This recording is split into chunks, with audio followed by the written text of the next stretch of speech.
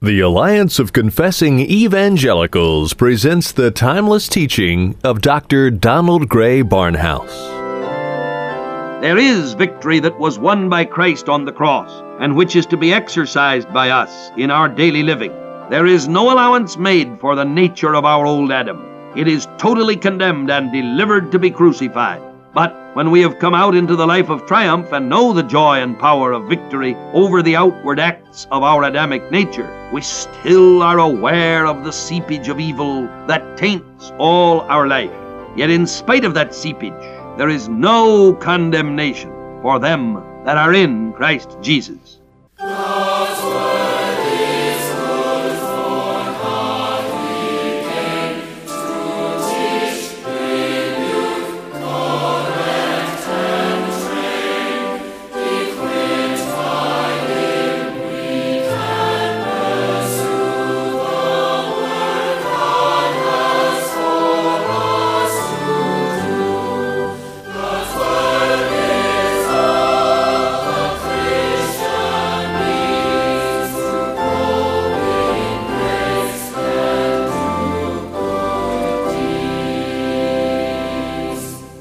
Over a half a century ago, the late Dr. Donald Gray Barnhouse, then pastor of 10th Presbyterian Church in Philadelphia, saw the need to spread God's Word beyond the hearing of his local congregation. He started the radio outreach which has become known as Dr. Barnhouse and the Bible. The application of God's Word as taught by Dr. Barnhouse is as relevant today as when he first taught over the radio airwaves decades ago. The message we'll be featuring on today's edition of Dr. Barnhouse and the Bible is entitled, Now No Condemnation. If you were stranded on a desert island with only one chapter of the Bible, which one would you want? When Dr. Barnhouse posed this question to 20 prominent Bible teachers of his day, several of them chose Romans 8. It begins with a declaration of no condemnation for those in Christ Jesus, and ends with the promise of no separation from the love of God. Join us today as we begin to explore the riches of this magnificent chapter of Scripture. Today, we'll be looking at Romans chapter 8 and verse 1. Here again is Dr. Donald Gray Barnhouse with a message entitled, Now No Condemnation.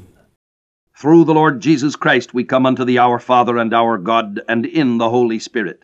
It is with great gratitude that we acknowledge thy goodness as we have reached this plane in life.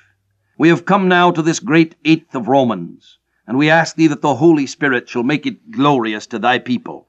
And all that we ask is in the name and for the sake of our Lord Jesus Christ. Amen. The first line in this great 8th of Romans is, There is therefore now no condemnation for them that are in Christ Jesus. It is not without some emotion that I begin this study, for it brings us to the chapter which many think to be the greatest chapter in the whole Bible. I did not realize when I began these studies that there would be so much to say on the earlier chapters. But those who have followed them closely will realize that I have tried to plow the ground well and harrow the soil to a smoothness that would enable the truth to grow in hearts from the seed that has been sown. I know now what I did not know at the beginning, that these studies differ from those of all other commentators. I believe that I have incorporated almost everything of value that has been written by those who have gone before me. But there is also a great deal that is new, and that frequently goes counter to the ideas of many of those who have preceded me. But I wish that students would realize that where other commentators have frequently covered 10 verses with 2 or 3 pages, I have given chapters to lines and words which have been practically passed over by others. And I truly believe I have brought forth meanings which are the true ones, and which have not been brought to the surface before. It's necessary, therefore, that my readers be like the Berean Christians, who heard the word with all readiness of mind, and searched the Scriptures daily to see if these things were so. In my earlier editorial days, I wrote letters to some of the outstanding preachers and teachers of the world, and asked them to write, in a word, what chapter was their favorite. I knew, of course, that needs differ at different phases of life, and that the choice was something like asking a father to choose his favorite child. But nevertheless, I suggested that if they were to be wrecked on a desert island, And if there was to be but a single page of the Bible washed up in the wreckage, what chapter would they like to have on that single page? 5 out of 20 chose the 8th chapter of Romans. Dr. William Pettengill wrote, "There was an old German commentator named Spener, who said that if the Holy Scripture were a ring and the Epistle to the Romans its precious stone, chapter 8 would be the sparkling point of the jewel." Quite obviously, Spener had a favorite chapter. I'm not sure that I have, but if I could have only one chapter, I think I should also select the 8th of Romans. Why? Because, beginning with no condemnation for those who are under the blood, it ends with no separation from the love of God. And also because that, between these two glorious terminals, there are the two majestic truths of present victory through the indwelling Spirit of God and the blessed hope of the Lord's return. Dr. Charles Trumbull, the editor of the Sunday School Times, wrote, "The 8th of Romans has become peculiarly precious to me, beginning with no condemnation, ending with no separation, and between no defeat. This wondrous chapter sets forth the gospel and plan of salvation, the life of freedom and victory, the hopelessness of the natural man, and the righteousness of the born again, the indwelling of Christ, and the Holy Spirit in the believer, God's fatherhood, the intercession of the Holy Spirit, the resurrection of the body and blessed hope of Christ's return, the working together of all things for our good, every tense of the Christian life, past, present, and future, and the glorious climactic song of triumph, no separation in time or eternity from the love of God which is in Jesus Christ our Lord." Before I had written the letters to the men of God who sent me their choices, I had written down my own choice, which was as follows. I would choose the 8th of Romans. It tells me my judgment is past. It shows me the risen Christ as my victory. It reveals the lost estate of the world. It promises me bodily resurrection. It points the way to fellowship with God. It gives me assurance. It teaches me that circumstances are unimportant, and all are meant for my good. It promises redemption for the earth. It speaks of the indwelling Spirit and the life of prayer. It shows me that I was loved by God from eternity to eternity. It chains me to God forever. First link, foreknowledge, then predestination, then calling, justification, and glorification. It gives me an inexhaustible supply in Christ. It tells me that there's no prosecutor to accuse me, or any court that will judge me, since Christ has wrought for me. It hides me in Christ who is God, so that I am His forever. Now that was written 20 years ago, and I have matured greatly since then. At the present moment, I would say that I have so revised my opinions of the 7th chapter of Romans, that at the present moment it is filling all of my mind and heart. The deliverance set forth in its conclusion is so great and mighty that it pervades every thought and desire. If the 8th chapter of Romans is a honeymoon, the 7th chapter of Romans is the wedding. I believe that there are too many Christians who are wanting the experiences of the 8th chapter of Romans without understanding at all what is really set forth in the 7th chapter as the basis of the truths that we are now going to see.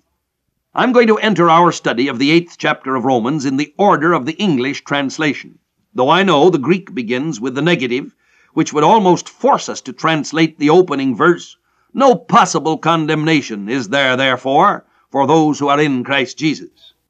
I shall begin with the thought involved in the word therefore.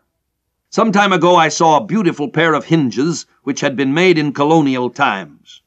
The door was a large one, and the ironmonger who had wrought out the hinges had had scope for an artistic design.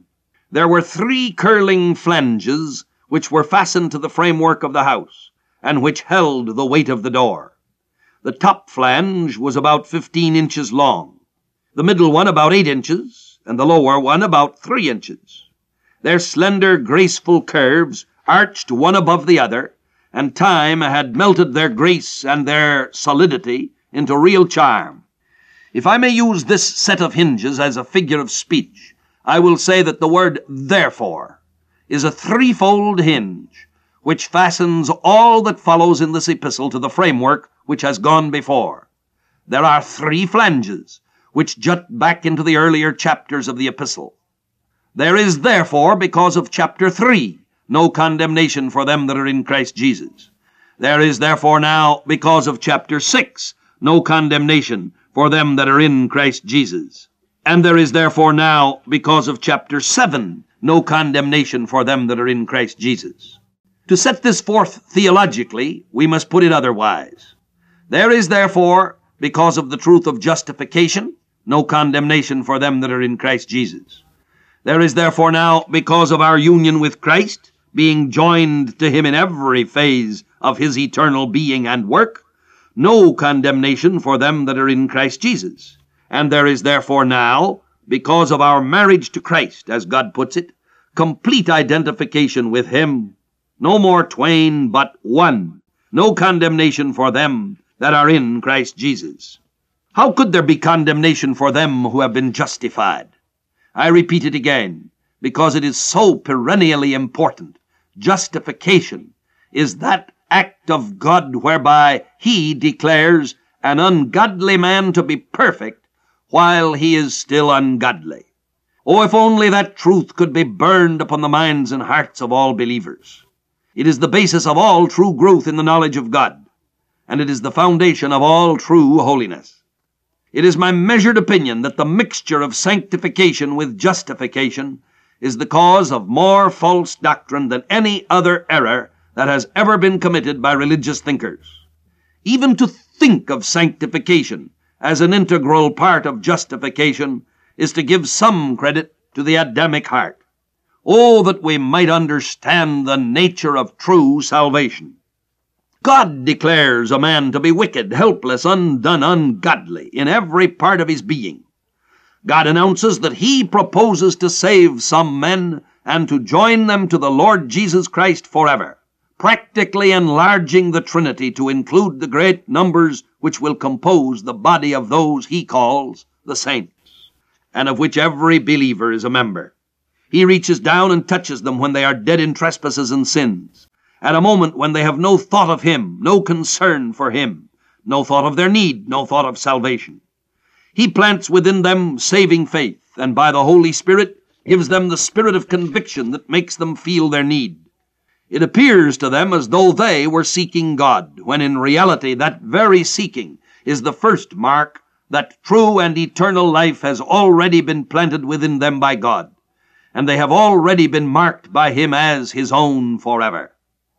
Some human agent, already one of his own, brings to them the knowledge and terms of the gospel, often in a distorted fashion, sometimes in a way that is even contrary to the simplicity of the gospel as it is in reality. The individual thinks that he's doing something about it, exercising a choice, displaying his will, while in reality the first faint stirrings of the new life that has been given in an irresistible grace has made itself known in the horrible nest of the Adamic nature. God all the time has been doing the work in the heart by the Holy Spirit, and on the books of heaven he has already written all of the sins of that individual to the account of Christ, and has written the perfect divine righteousness to the account of the sinner. Some of these sinners become saints, think that they have done it themselves, think that they have given their heart to God, as some evangelists put it, or that they have accepted Christ of their own wills. Now all this is as foolish as the thoughts of children who think that they have come into this world through the cabbage patch, or in a rosebud, or by the stork. The new birth is entirely the work of God, and a man has been saved, generally, for a long time before he has the remotest idea of the nature of what has happened to him by the sole grace of God.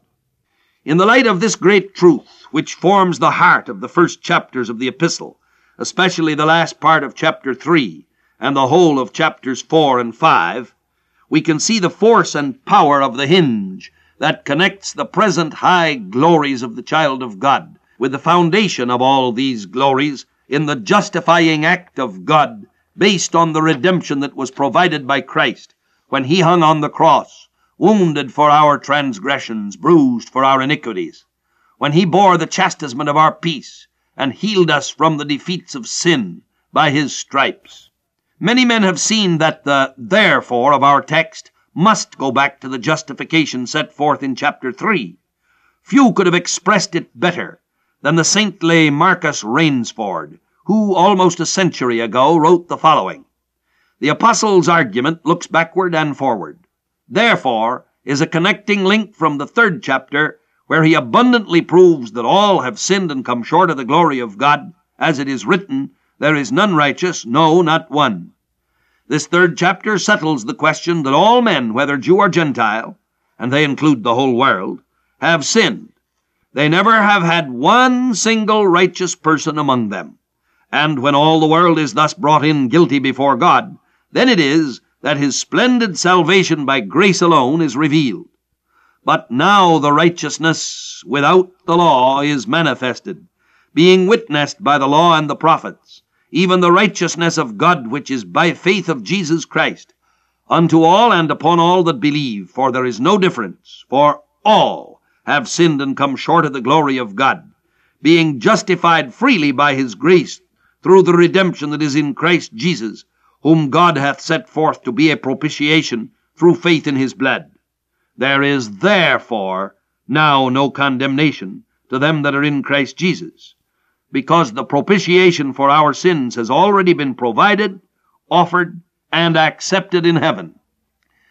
Now there is no condemnation for us who are in Christ Jesus, not only because of the justifying work of God on our behalf in Christ, but there is also now no condemnation for us because of the way God counted all of those whom he thus justified as being joined to the risen Lord Jesus Christ forever in the totality of his being. There is, because of our identification with Christ, set forth in the last verses of chapter 5 and the first verses of chapter 6, no condemnation for us who are in Christ Jesus. It would be as impossible for God to strike Christ as it would be for him to strike us who are in Christ. You and I who are in Christ were in the mind of God before the foundation of the world, chosen in him.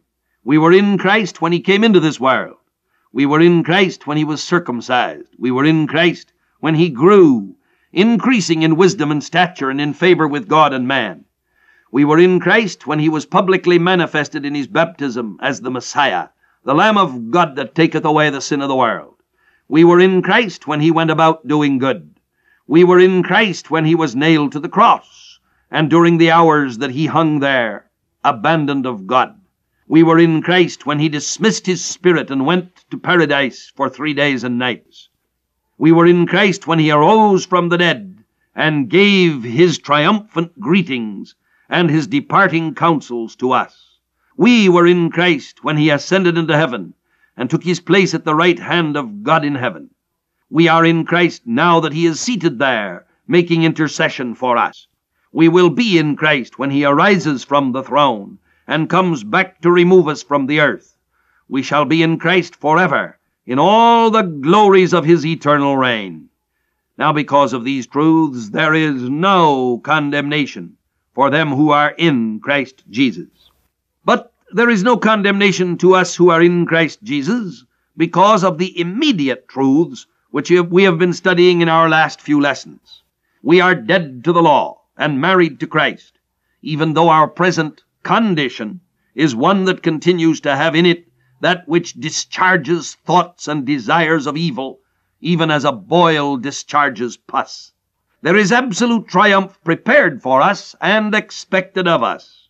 There is victory that was won by Christ on the cross, and which is to be exercised by us in our daily living. There is no allowance made for the nature of our old Adam. It is totally condemned and delivered to be crucified. But when we have come out into the life of triumph and know the joy and power of victory over the outward acts of our Adamic nature, we still are aware of the seepage of evil that taints all our life. Yet in spite of that seepage, there is no condemnation for them that are in Christ Jesus. Now, having seen the gripping reach of this therefore, that lays hold of all the foundation truth that has been set forth in this epistle, we turn to the glorious meaning of the time word in our text, and look upon the fact that there is therefore now no condemnation for us who are in Christ Jesus. That there should be no condemnation for us in the future when we are practically with him, we can understand easily. But we must lay hold by faith on this great fact that God himself, at this very moment, has no judgment against us whatsoever. There is a great and wonderful truth set down in one of our great hymns, translated from the German of Count Zinzendorf by Wesley himself. Jesus, thy blood and righteousness, my beauty are, my glorious dress. Mid flaming worlds in these arrayed, with joy shall I lift up my head. Bold shall I stand at that great day, for who aught to my charge shall lay? Fully absolved from these I am, from sin and death and every stain. Now, without detracting in the slightest from the great truths that are implied in the application which Zinzendorf has made of this certainty that shall be ours when we stand in the actual presence of the one who is altogether holy, let me point out that there is a very present application of these truths to our hearts. There is now no condemnation for them who are in Christ Jesus. Jesus, thy blood and righteousness, my beauty are, my glorious dress. In present earth in these arrayed, with joy do I lift up my head. Bold do I stand in present day, for who aught to my charge can lay? Fully absolved from these I am, from sin and death and every stain. It is impossible for God himself to find a flaw in the righteous position of any believer in the Lord Jesus Christ. Yes, if a stumbling drunkard went into a rescue mission an hour ago and was made alive in Jesus Christ, there is no condemnation for him in this moment, even though his headache may be severe for some hours yet. There was no condemnation for the Philippian jailer in Acts 16, the instant that he believed in the Lord Jesus Christ, even though he had had a suicide's sword at his belly a few instants before. Now, in this very moment, there is no condemnation for me. There is no condemnation for you, if you have trusted in the finished work of the Lord Jesus Christ. The awareness of this present glorious liberty and freedom is one of the greatest spiritual forces that can ever be unloosed in the life of a believer. I can understand that some Christians have had their emotions strained to the utmost upon the realization of this force of the love of God, placing the believer in a position of no condemnation at this very present instant. There are those who sometimes criticize the emotional outbreaks of some people at the knowledge of their position in Christ. I recognize clearly that there is a religious ecstasy which is counterfeit, and which arises from the flesh, apart from the truths of the Word of God. But the existence of the counterfeit is one more proof of the reality of the original. I can remember a hymn which I heard years ago. Its music may be criticized as lacking in form. Its words may be criticized as lacking in poetical beauty.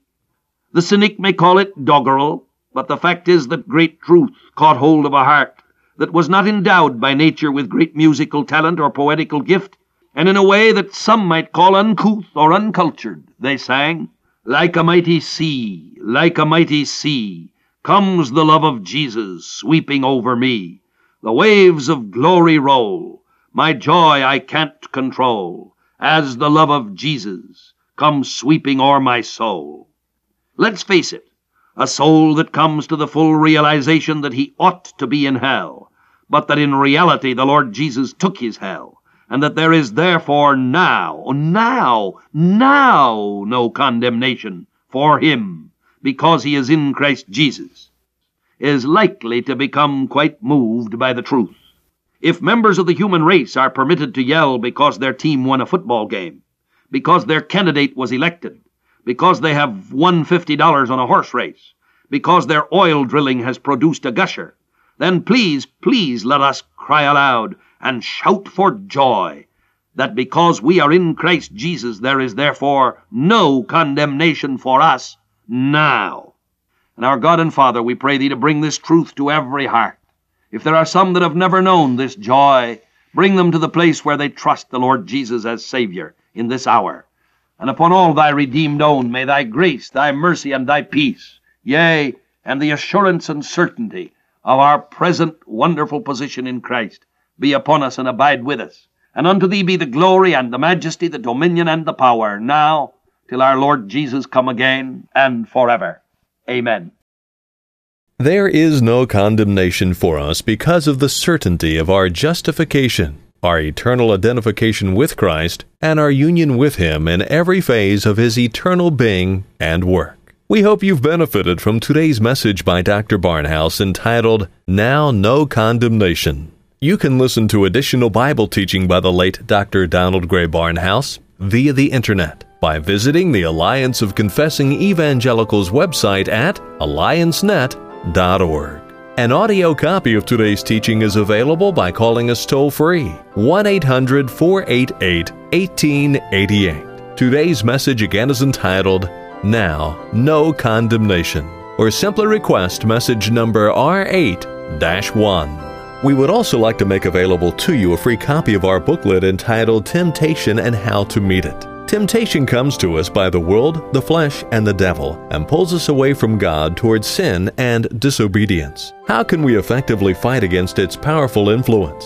This free booklet traces the history of temptation, identifies its various sources and manifestations, and outlines the biblical strategies for effectively dealing with temptation in whatever form it takes. Ask for your free copy of Temptation and How to Meet It when you call or write. Dr. Barnhouse and the Bible is a radio ministry of the Alliance of Confessing Evangelicals headquartered in Philadelphia, Pennsylvania. We exist to promote a biblical understanding and worldview, drawing upon the insight and wisdom of Reformation theologians from decades and even centuries gone by. We seek to provide contemporary Christian teaching materials which will equip believers to understand and meet the challenges and opportunities of our time and place. Dr. Barnhouse and the Bible comes to you through the generous gifts of our listeners. If you have benefited from the broadcast and would like it to continue, please prayerfully consider a donation to help us keep this ministry on the air. For more information or to make a contribution to support and further our work, please contact us by writing Alliance of Confessing Evangelicals, Box 2000, Philadelphia, Pennsylvania 19103, or call toll-free 1-800-488-1888. Visit us online at alliancenet.org. Be sure to ask for a free updated resource catalog featuring books, audio teachings, commentaries, booklets, daily devotionals, videos, and a wealth of other materials from outstanding Reformed teachers and theologians, including Donald Gray Barnhouse, James Montgomery Boyce, Michael Horton, and Martin Lloyd-Jones. Then join us again next time for more classic teaching on Dr. Barnhouse and the Bible.